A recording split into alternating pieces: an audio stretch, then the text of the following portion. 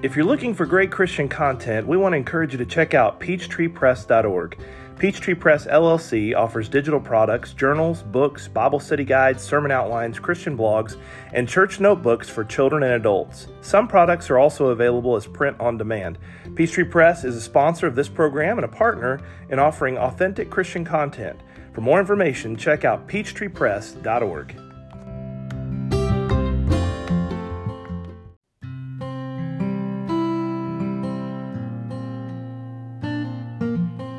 Welcome back, rappers, to our fourth season of the Ray Reynolds Rap Podcast. If you haven't already done it, please hit that subscribe button or follow us for content on Facebook, Instagram, Twitter, TikTok, and YouTube.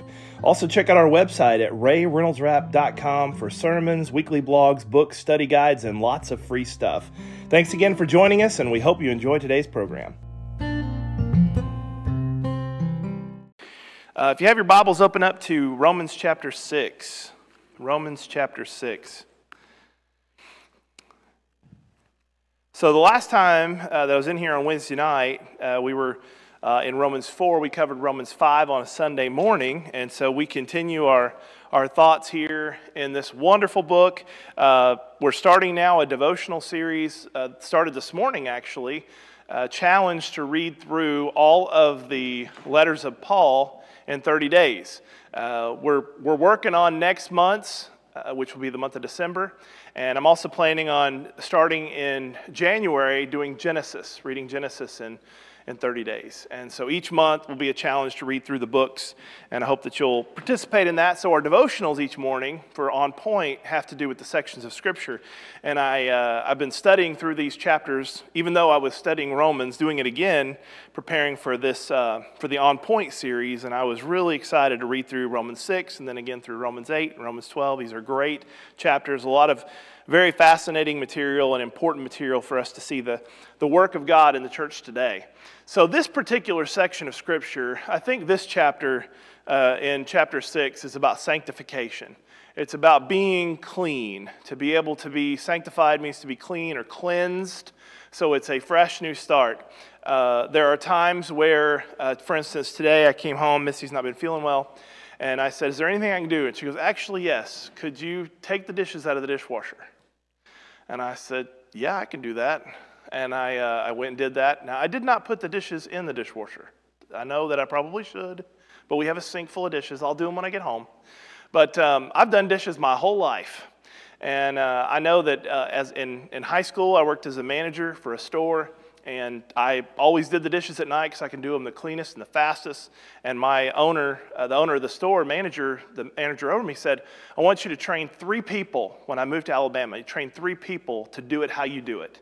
And I did, and every time I came back in town, she'd call me and say, could you just come work one more night and show them how to do the dishes? So I have always been a clean freak on food items anyways. I don't like my fork to be dirty at the table or my plate. It just kind of bothers me. And it's because when I was a child, my mother had a point system. And the point system works like this. If you did a certain chore, you got a point. If the chore was a little more difficult, you got 2 points. So for instance, if you dusted the house, you might get 2 points. Vacuum the house, you get 3 points. And once you reach 5 points, you can do something. You can go out with your friends, you can do whatever you want. And so I would always try to rack up as many points as I possibly could. You know, my brother was smart. He just said, hey, I'm going to go to airport Friday night. So he'd pop the ice trays, there's 1. He'd wait the next day, pop them again, there's 2, you know. And then he'd vacuum, go, done for the week. But I was more wanting to get the points on that board, sometimes 20, 30, 40, until I realized every time my mom got mad, she'd just go, you're starting over, and wipe them all off. But one of the reasons why I'm such like that when it comes to dishes is because I sat down to eat one day, and I pulled up my fork, and there was food on the back side of the fork. And I was like, disgusting. Oh, this is terrible. And my mom goes, you're going to eat off that fork. I said, I'm not eating off that fork. And she said, you're the one that did the dishes. And so that is not clean because you didn't clean it. So either you're going to eat with that fork or you're going to go wash the fork and do dishes after we get done here. And I was like, okay. But it's hard when you have a piece of silverware you're going to be eating with, or a drink, or a plate, and it's got something on it. So we like to be clean. We like to be clean. And when it comes to being a Christian, it's hard to stay clean because we live in a dirty world. It's like putting somebody in a completely white outfit and having them run through a mud puddle. It's nearly impossible to get through the world without having some spot of sin. And so what the blood of Jesus does is it completely cleanses us and then provides a continual cleansing. Not long ago, I got a membership down here to one of these car washes, and it was like, I think it was like $10 a month, which was the best that they had. And so I could get it vacuumed and washed anytime I drove by it. I would go do that. And so it's nice to be able to know that you can have some kind of a continual cleansing if needed. And the continual cleansing of the blood of Jesus is available to those who are in Christ. So let's focus on, just to start, verses 1 through 14. It says, "What shall we say then? Shall we continue in sin that grace may abound? Certainly not. How shall we who died to sin live any longer in it? Or do you not know that as many of us as were baptized into Christ Jesus were baptized into his death? Therefore we were buried with him through baptism into death, that just as Christ was raised from the dead by the glory of the Father, even so we should walk in newness of life. For if we have been united together in the likeness of his death, certainly we also should be in the likeness of his resurrection. Knowing this, that our old man was crucified with him, that the body of sin might be done away with, that we should no longer be slaves of sin. For he who has died has been freed from sin. Now, if we died with Christ, we believe that we shall also live with him, knowing that Christ, having been raised from the dead, dies no more. Death no longer has dominion over him. For the death that he died to sin once for all. But the life that he lives to God. Likewise, you also reckon yourselves to be dead indeed to sin, but alive to God in Christ Jesus our Lord. Therefore, do not let sin reign in your mortal body, that you should obey in its lusts. And do not present your members as instruments of unrighteousness to sin, but present yourselves to God as being alive from the dead, and your members as instruments of the righteousness of God. For sin has not dominion over you. You are not under law, but under grace. I have that verse underlined there, verse 14 and verse 12, to see the instruction that Paul hopes we will heed when it comes to following Jesus. Now, let's go back and start at the first part. So, one of the things that usually when you ask people, what do you know about the churches of Christ? When they give you a list of things that they've heard or maybe that they know or they have family or friends that are in the church, one of the things that they will usually bring up is baptism. It fascinates me, it really does, that more religious groups do not teach immersion as it's taught in the Bible. Sometimes that's because they have changed the words or they have changed the meaning of the words in the Bible. In fact, I had a conversation with someone just a few weeks ago that was asking about baptizing their child and said, we want you to do this. Would you be willing to do this? And I said, well, let's talk about what baptism means. They ended up going to a different church because they wanted the child to be, an older child, but to be poured water over. And what's the difference, they ask. And there's people that ask that. What's the difference? Well, it's water. If you're pouring water over someone's head, isn't that symbolic of a cleansing of the entire body? And so, and there are other religious groups that teach that you don't even have to pour the water, that you can just actually sprinkle it. You could flick water at them. And it's kind of like, if you're ever out in the car and you're driving, and it just starts to mist a little bit, and you're like, I don't need the windshield wipers. That's kind of like just a little flick of water. You're like, I'm not going to throw on the intermittent wipers. I'm just going to let it go. But some people do that. They just spritz a little water on them, and they're done. But the Bible plainly teaches in the book of Acts that immersion, that's the word actually in Greek, immersion, is what is a necessity for a Christian. We have to be fully immersed. And then when you understand, you read Acts and you see all those examples of immersion into water and then being raised up, then Romans 6 makes complete sense. Because he says you need to go down into the water and you need to come back up. It's a death. So really there's three parts to the baptism experience. The first is the going down, the dying, the being put into the grave. And literally you are fulfilling the gospel. You're going down into the grave as Jesus went down into the grave. And then you resurrect, you come up out of that water, raise up to walk a new life. And then the third step, of course, is staying faithful in that particular walk. So when we see our state of sin and we want to get out of it, the only way is to do it God's way. If I want to be able to make myself right with God, then I have to do what God says is right. It's that simple. And so there's a lot of things people teach regarding salvation. There's even a track at a church I was visiting one time, said the Roman road to salvation. And they completely skipped over chapter 6 like it doesn't exist. It's just like it's not there. It's just not there. But Romans 6 is the key to understanding the gospel. This is how you get into Christ, and this is how you raise up to walk in a new life. Now, this is also consistent with John chapter 3. Remember, he tells Nicodemus, unless you're born of water and spirit, can't enter the kingdom of God. And the kingdom of God, Matthew 16, is referenced as the church. Jesus says, "I'll build my church. The gates of Hades will not prevail against it. I give you the keys of the kingdom," he says to Peter. So when Peter is preaching on Pentecost, he then says you need to be baptized in water, obviously, for the remission of your sins, and you'll receive the gift of the Holy Spirit. So there's John chapter 3 applied in Acts chapter 2, that there is water and there is the Spirit. What Romans does is he shows the same thing. There is the water, chapter 6, and there is the Holy Spirit, chapter 8. And they go together, just like a hand to a glove. So we have to die to our sin, and we have to be raised up by the grace of God.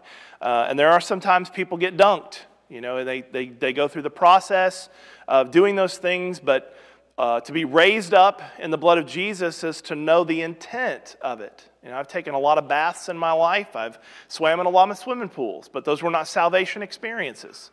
The salvation experience is when I confess the precious name of Jesus, and when I believe wholeheartedly that he will raise me up from that grave, water grave of baptism, and give me a new life and fill me with his Spirit, at that moment, salvation comes. And so the burial is important, the resurrection is important, and the walking with Christ is important. So it's the believer's reckoning, I think is what I put on the notes in verse 11. It's the believer's reckoning to be dead to sin.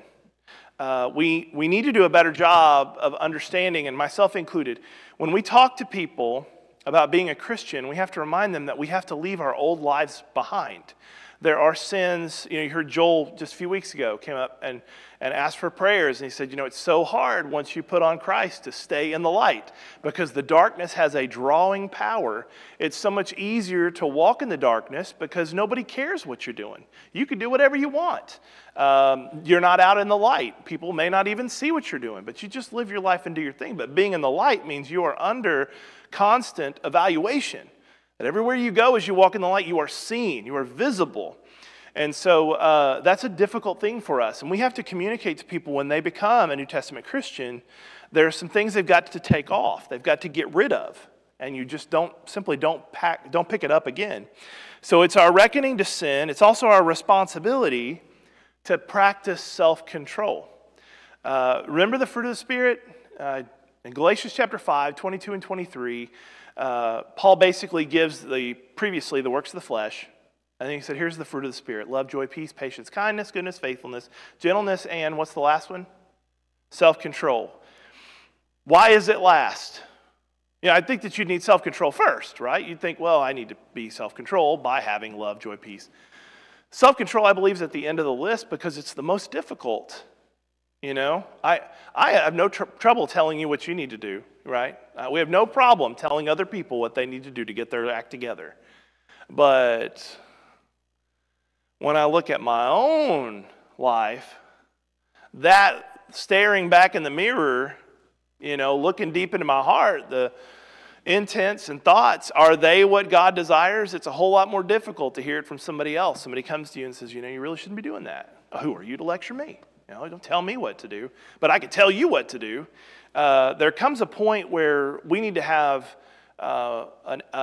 basically a spiritual check where we say, am I living up to my highest capability as a Christian? And the best way to gauge your spiritual life is to see how many things you refuse to do. Not what you do, but what you refuse to do. What have you said no to? In your life, what have you said, not going to do it? Now think about it. We are the ones who can put limitations upon ourselves. Nobody can tell you. They can tell you what to do, but you have free will. You can do whatever you want. But what limitations have you said no to, or do you predominantly say yes? Self-control is knowing when not to do things. It's when to not say something. It's when not to go somewhere. It's when not to eat something or drink something or smoke something or whatever. It's when you say, I'm not going to watch that. I'm not going to listen to that. I'm not going to participate in this conversation. How many times do we tell ourselves no? This idea is planted here in Romans 6, that we walk a new life, and we're going to have to learn that the best way to live and keep myself clean is to say no to things that I want. And that's because the flesh often wants things that are going to be temporarily entertaining, temporarily fulfilling, but in the long run, because so much more pain. And it's much more difficult once we have to live with the guilt or the regret of the things that we've done. But baptism gives this clean slate. So when you raise up to walk out of that baptistry or wherever you were baptized at, some may have a creek, swimming pool, jacuzzi, it doesn't matter.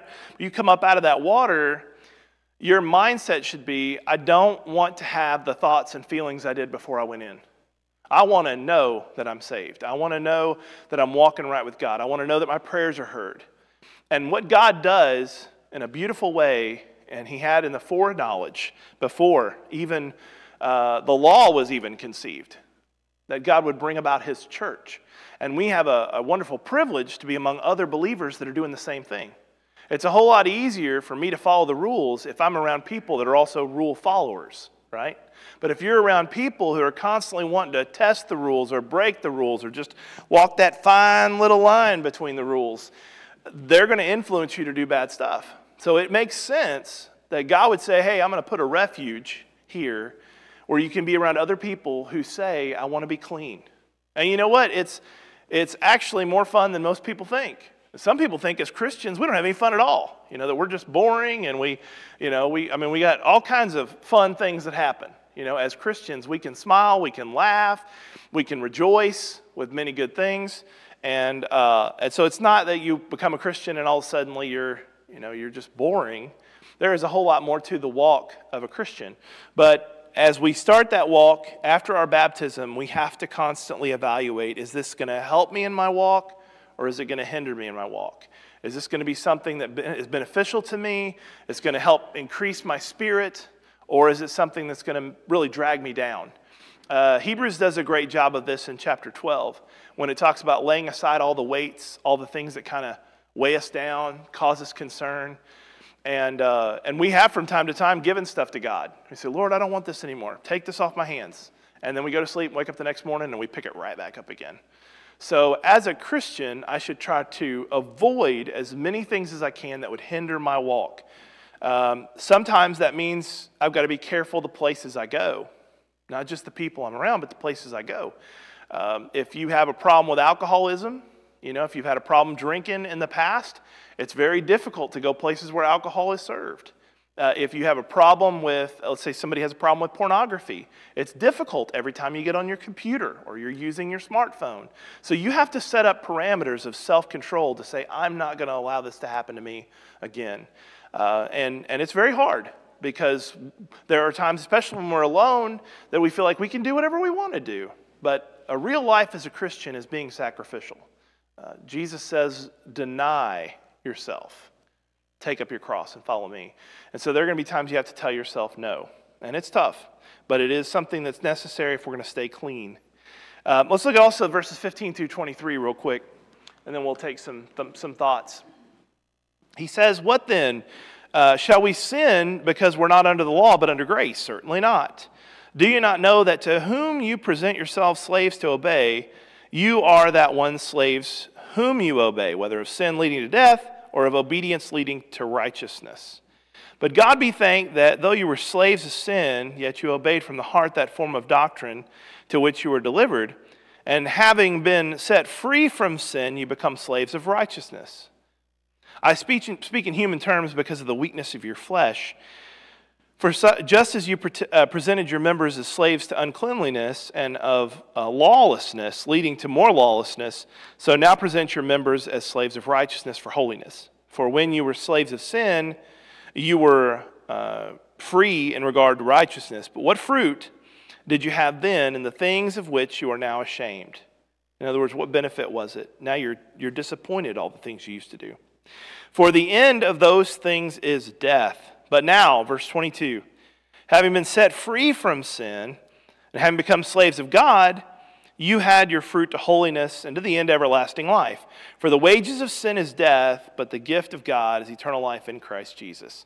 And that's a good one to memorize, to mark down, to consider over and over and over again as you study the book of Romans. So we're no longer slaves of sin. In other words, when you make the choice to get sin out of your life, it doesn't dominate you. It does not have authority over you. When you are in Christ, all things are made new. Now, this is a difficult concept because one of the hardest things for us to do is to forgive ourselves. But recognize this. The blood of Jesus Christ is comprehensive. It's overwhelming. It is grace-driven. And when you go down into that water, it doesn't matter what you've done. It doesn't matter how egregious the sin might have been. You can be completely forgiven by the blood of Jesus Christ. That's the promise He's made, and that's the promise He'll keep. This promise is made, Acts chapter 2, to all who are far off. Anybody who receives the gospel has the promise of eternal life. And that means what you did is gone. Now, the Bible has dozens of references to how you can conceive this, whether it's separated as far as the east is from the west, buried in the depth of the ocean, scattered along the seashore, remembered no more, blotted out. There are dozens of scriptures that say what God does with the sin. He chooses not to look at it. He blots it out. He gets you a clean slate, like my mom used to do when I get in trouble. Wipe out all those points of goodness that I worked so hard for. Whenever we're walking with Christ, we're clean. Now, if you're completely clean, how are you going to get dirty again? How are you going to get dirty again? You have to go back to the mud, right? You go back to the sin. And that's where repentance comes in. Repentance may be the hardest part about the salvation process. Because it's easy to say, I want to be saved, I want to go to heaven. I want to be saved, I want to go to heaven. It's harder to say, okay, I'm not going to do that anymore. Except maybe once or twice. But I'm not going to do it all the time because I know God's grace will forgive me. And he argues that here. Should you continue in sin? God's gracious, so should you just keep on sinning and every time say, forgive me, Lord, or slide open a window and say, hey, how many this and that do I got to do to receive forgiveness? None of that matters. What matters is the blood of Jesus Christ is comprehensive if you keep walking in the light. In 1 John chapter 1, John does a great job in verses 7 through 10 explaining about what it means to walk in the light as he is in the light. And that means that I get rid of the sins that were committed in darkness and I walk a clean life. If we decide to go somewhere and we say, I'm going to go clean up, you don't put on a dirty shirt, or you don't put on dirty shoes. If you're trying to clean up, you want to look clean. You want to be able to have an appearance. And before God, we need a clean disposition. That means our minds ought to be clean, our mouths ought to be clean, our hearts ought to be clean, not just the clothes that we wear, but everything on the inside. And that's where the Pharisees lost their view of godliness. They did not see that the inside is really the most important part. David was chosen not because he looked the part. He certainly didn't. He's just a little boy out taking care of some sheep. He's the least of all his brothers. But David was chosen as king because he had a heart like God. And many times in Scripture, the great men and women of God's Word have a heart like God. And so if we want to be saved and we want to continue to walk in the light, we've got to let go of the things that got us dirty in the first place and also avoid certain sins. Now, there are some that Paul will say, flee from it, run from it, get as far away from it as you possibly can. Other things, he says, just simply avoid. Now, this is an important thought. I want to close with this, and then we'll have some questions and thoughts. Remember that just because you've been forgiven by the blood of Jesus, and just because you're walking in the light as he is in the light, do not think that reduces the temptations that will be in your path. In fact, It's pretty clear from Scripture that the temptations and trials that you will face as a Christian will be greater than anything you faced previously. Paul has to tell Timothy, all who are godly in Christ Jesus will suffer persecution. If you're in Christ, that means there is a bullseye on you 24/7. And you have an enemy that has not only, he didn't just start, he's not a Johnny-come-lately. Our enemy, the devil, since the garden, has been plotting how to destroy the lives of humanity. And he knows what sins you committed. He watches, just as God watches over you, the devil, he can't be everywhere at all times. But the devil knows. And so he is seeking whom he may devour. So he knows the sins. He doesn't have to work on the world. He's already got them. He's not out there tempting them. They're already on his side. So he activates all of his arsenal, the entire arsenal that he has available to him. All the powers of hell are directed towards you and towards every other Christian on this planet. And so he knows what it's going to take to trip you up. He does the same thing to Job. He goes to God and says, well, he put a hedge around him. Of course he's not going to sin. And so there are times, even with Jesus, he uses the three temptations, the lust of the flesh, lust of the eyes, pride of life, to try to trip Jesus up. It doesn't work. He even twists Scripture, and it doesn't work. So the devil knows what you will do in order to give in to sin. So that means you need to hug the light as much as you possibly can. If you're going to stay powered up, how many of you have ever had your phone, you look down on it and you got 2%, Misty has a thing on her phone where it beeps when I'm down to like 5%. And so she'll text me, or she'll holler to the next room, hey, battery's about to die. I could care less. It dies. That just means, it's dead. I'll just plug it in later. But sometimes we may get annoyed when we have a call coming, or we want to be able to watch a video or something, and we pull it up and we go, oh no, my battery is gone. We want to keep that thing recharged. I know people that carry battery packs in their purse and backpack and locker and car, and they may even have one hidden at the doctor's office. They got them everywhere. They got these little portable battery packs. Someone's going, keep it charged, keep it charged, keep it charged. And I like those people, because when mine's down to 2%, I say, hey, can I borrow your battery pack? But whenever we're in Christ Jesus and we walk in the light, we will have that power available to us all the time. And so we don't want to let our spiritual battery run low. And that's the reason why God said, I'm going to build my church. Because we now have this place of refuge that we can walk in the light, we can be in the light, we can reflect on what we've done and how we want to get past that and grow closer together. And so he provides us opportunities. He's given us as New Testament Christians a privilege he never allowed for any other group of humanity up until the cross. And that is this great book.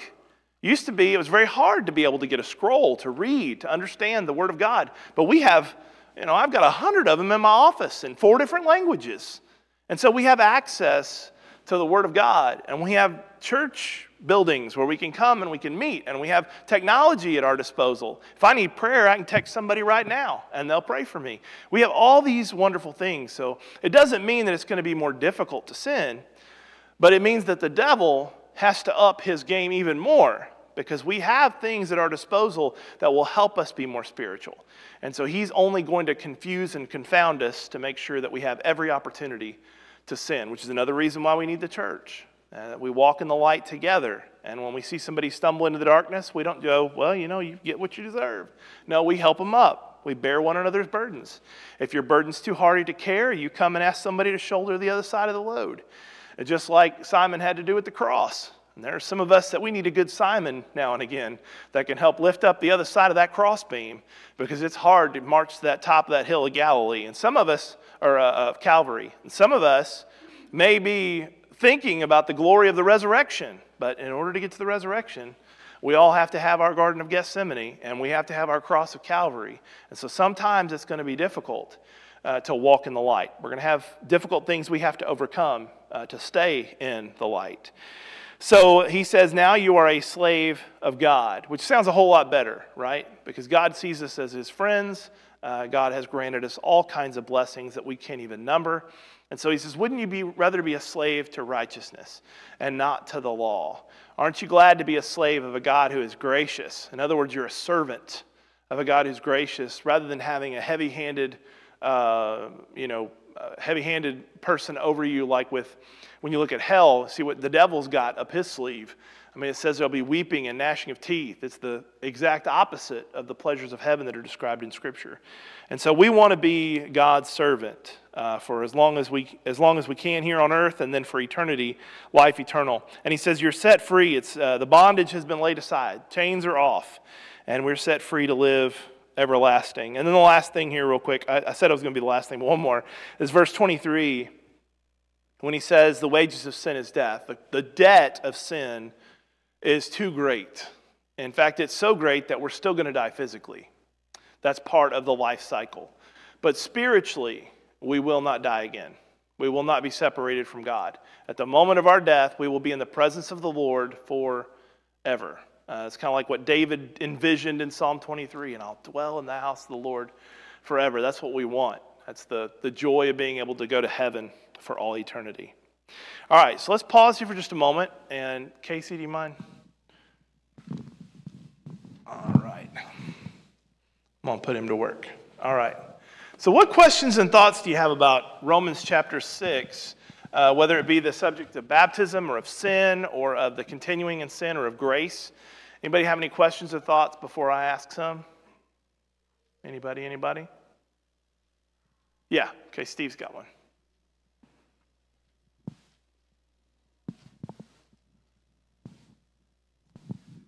I like chapter 6, verse 1 and 2, where, the New American Standard says, what shall we say then? Are we continue to sin and that grace may abound? By no means. I like the way the King James Version says, God forbid. God forbid. Because this is one of those verses that you could use when people say, once saved, always saved.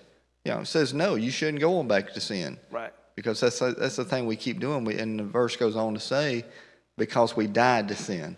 Mm-hmm. We were baptized into his death. Mm-hmm. He died for our sins. Mm-hmm. And because of him dying for us, we got to die to the sin, and you got to continue to work on that way. And I think it's on down, and I think it's starting in verse 15 or so there. It starts talking again about this same aspect of dying to sin, and we can't keep sinning just so that grace may abound. Yes, we're going to be done grace, but it goes back to, are we really striving to not sin? Because if we're out there not striving, are we really going to get to heaven someday? If we're out there not even thinking about, who cares if I'm cussing? It's no big deal. Right. Well, God tells us not to, so if we're not striving not to, are we really going to get that, well done, that good and faithful servant? Right. I think there's a lot of times we get to a point where we just kind of want to coast. The self-control issue, being able to say no to things, we just kind of want to coast in. We don't want to have to make a daily decision, but that's what Christian living is. Daily choice. And I'm glad you brought up the once saved, always saved. I know I've used some of these illustrations before. I apologize if they become redundant, but I've talked to people who believe that. And I heard a great debate between two guys. They were Baptist ministers. One was missionary Baptist, and the other one was more of another kind of Baptist. Anyways, but they were debating back and forth about the subject of free will, and once saved, always saved. And one of the guys says something about, well, I believe that no matter what you do, if you have claimed Christ as your Savior, you're saved for all eternity. And the illustration he gives back is, he says, well, what if you're a serial rapist? What if you're a serial rapist and you say, I'm saved, so I could just continue doing what I'm doing because I know I'm going to heaven? And he says, oh, that's an extreme view. And he says, I don't think so. Because any sin is sin. If you're a serial killer or a serial rapist or a serial liar or you fill in the blank, if I'm saved, then it doesn't matter what I do. And the guy finally, as he's back on his heels, goes, well, I guess he wasn't saved in the first place.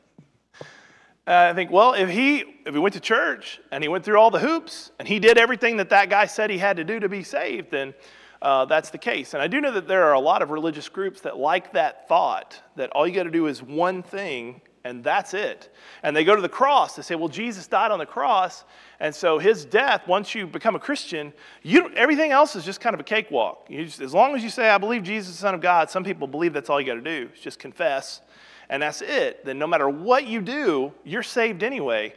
And I'll tell you, I could not in good conscience teach that to children. I could not in good conscience teach children once saved, always saved. And say, do you love Jesus? Great. Now go do whatever you hoodlums want to do. Because you're going to heaven. So you just keep on. What'd you do? Oh, bless him. Who could teach a child, go live however you want to live, as long as you believe in God, you don't have to worry about a thing. That's a terrible, that's a blasphemous way to live a life as someone who claims to be Christ, of Christ. And so there are a lot of people that still hold that view. Now, there are others who've been accused of holding that view, and they don't, because they teach about hell and being lost. But that is probably, of all the doctrines that are taught among men, that may be the most dangerous, is to just say one event, and that's all you need. You don't have to keep walking in the light. You don't have to keep doing this or that. In fact, if I'm saved, if you're saved, once saved, always saved, do you need a church? Hello? Y'all with me? Do you need a church building? Do you need a Bible? Do you need prayer? You see, if I'm saved just because I believe, I don't need anything. I don't need any of that stuff. I mean, I'd be fine if I just confessed Jesus and that's all it's going to take. It doesn't make any sense. And it's a very difficult thing when people say that's what they believe. Oh, all you do is got to believe. Well, James says even the demons tremble and believe. But last time I checked, their fate's sealed somewhere else. So we can believe all we want, but that does not mean salvation. The belief is something that starts the walk, but I've got to continue walking to follow the steps. I've got to do everything God has required. Jesus even tells his disciples in Matthew chapter 10, he tries to emphasize to them the fact that confession is needed. The fact that when he says this in the Sermon on the Mount, there are many who say to me on that day, Lord, Lord, didn't we do all these great things? I never knew you. He said, we didn't have a relationship. So it takes more than just the first act. It takes more than just going down to the water grave of baptism. It takes more than just saying on one day, I want to give my life to God. You have to give him your life every single day, a living sacrifice, which he gets to in chapter 12. What else other questions you have or thoughts about that? Anybody? Yeah, Billy?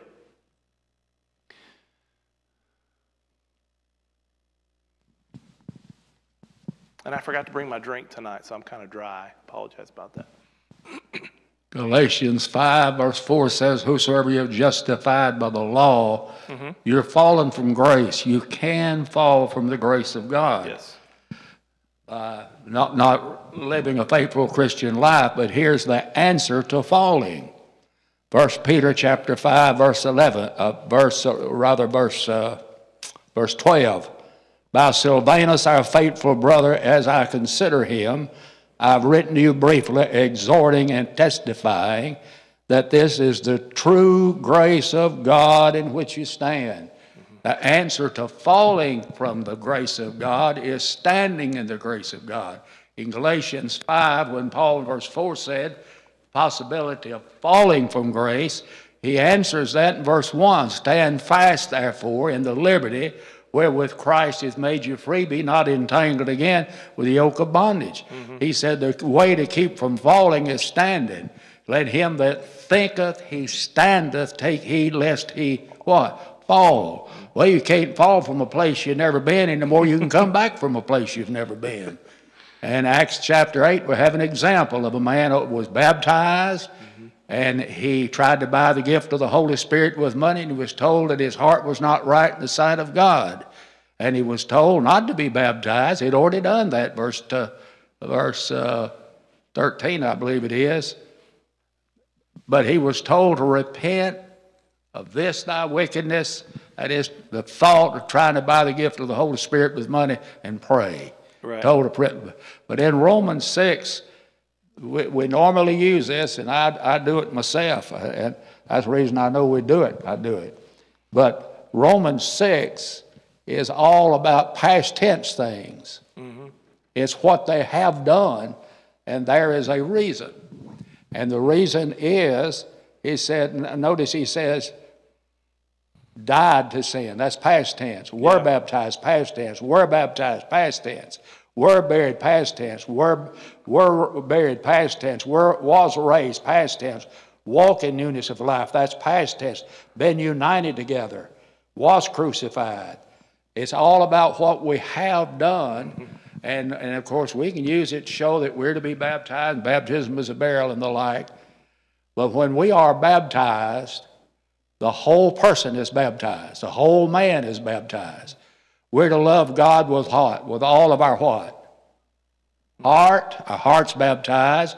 With what else? Soul. Soul. Our soul's baptized with what else? Mind. Our mind's baptized. And our strength. And our strength is baptized. Every part of our life is baptized, and we've died to sin in our life. Does that mean we're going to be perfect? No. That's the reason we need to keep on trying to live the Christian life.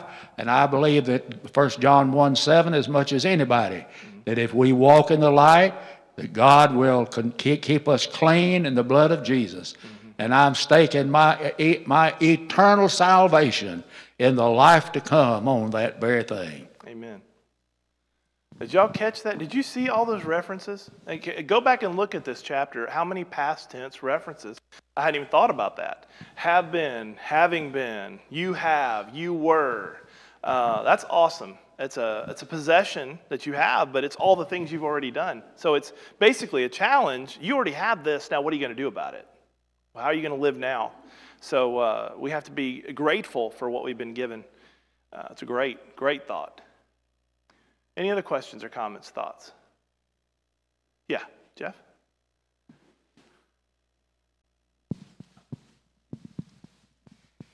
If you ever wonder why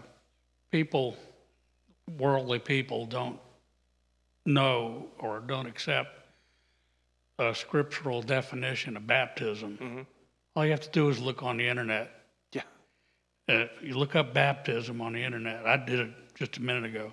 I scrolled through page after page of definitions until I finally came to one that was scriptural. Yeah. It's no wonder. Yeah, and there's so many words, biblical words even, that the terminology has changed.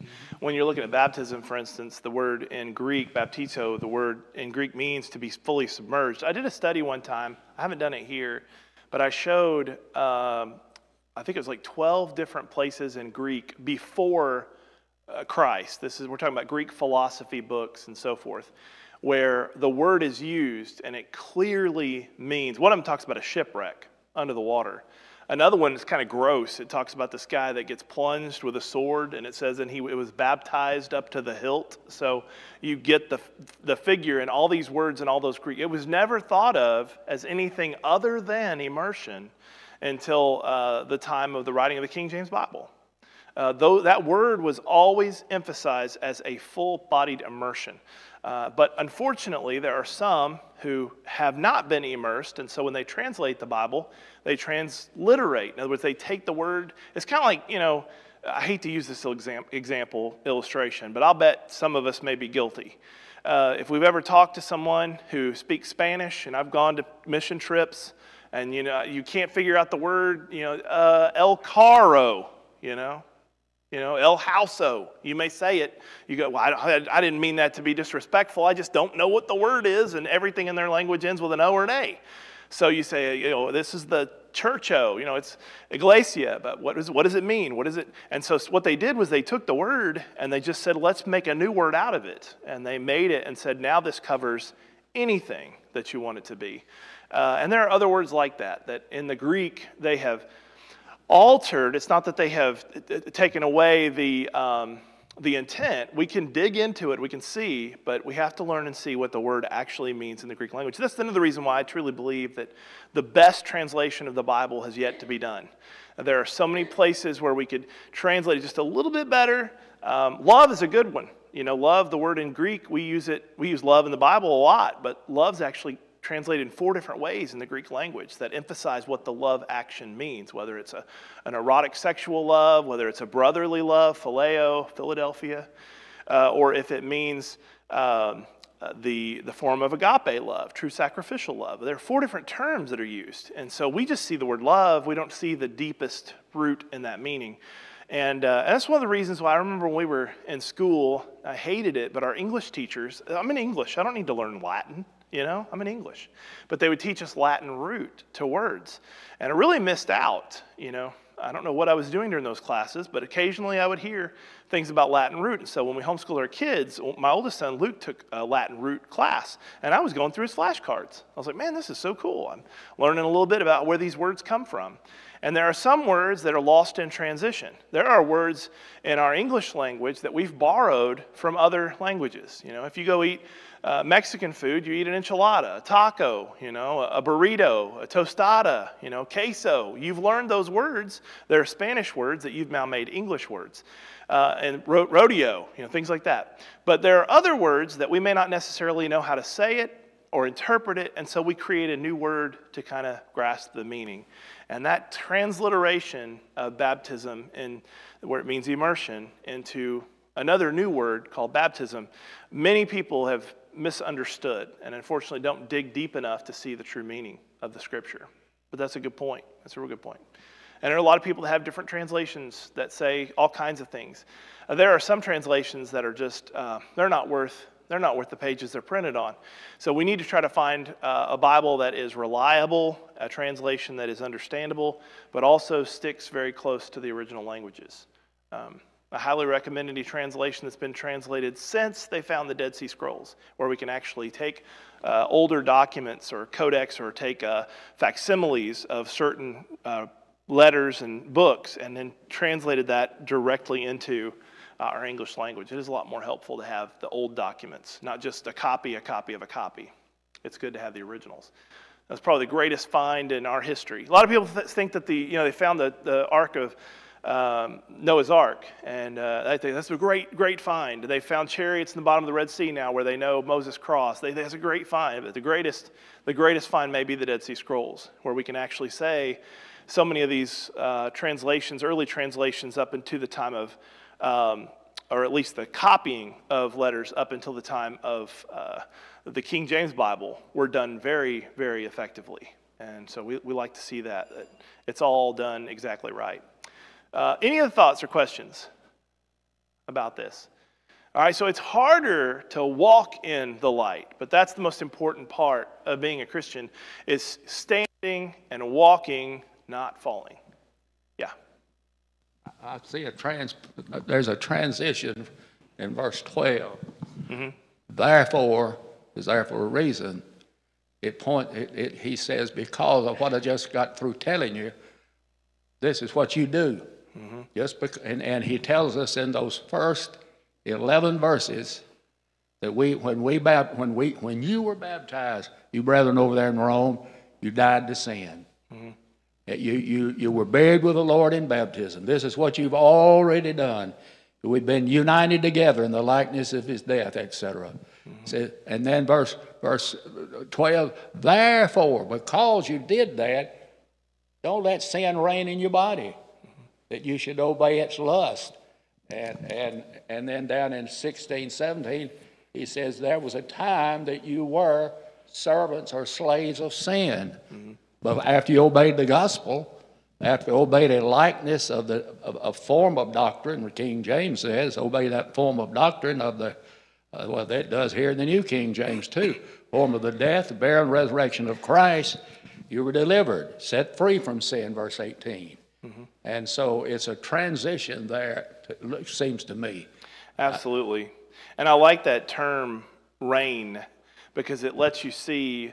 It's kind of, I think about whenever if you have cattle, or if you're riding a horse, to get the reins means to take control. He says, don't let sin take control of your body. It was told me once, you can't stop the birds from flying over your head, but you can keep them from nesting in your hair. And I think that's a great illustration, is that sometimes we see things, or we're around something, and it may be all around us, but we don't have to let it nest in our hair. We don't have to let it stay there. If you have a passing thought, let it be a passing thought. Don't let sin reign. Don't let it take the reins. Don't let it become king of your life. You have to choose, going back to Jesus in the Sermon on the Mount, you can't choose God and mammon. There has to be a decision that either Christ is my king, God is my Lord, or I am, or somebody else is. And I have to allow myself to seek God first and put him first. He is the God who reigns, and his thoughts are what reign in my heart. We have to guard our thoughts, guard the intents of our thoughts. And that's hopefully what God is accomplishing by filling us with his Holy Spirit, that we should be drawn to spiritual things. It's kind of like Velcro. If you or a magnet, you're magnetized to something, Velcro to something. That's the way we should be in Christ Jesus, is we should be drawn to him, and we want to be like him, and we want to do the things that he did, and touch the people like he did, and talk to people, and have compassion like he did. And that's what draws us. And that's another reason why we keep charged up when it comes to Bible study and prayer. And I probably say it every single time we're together. Pray more, study more. You're never going to reach the end of your life and say, man, I just wish I had not studied the Bible as much as I should have, or I wish I hadn't prayed as much. You're never going to say that.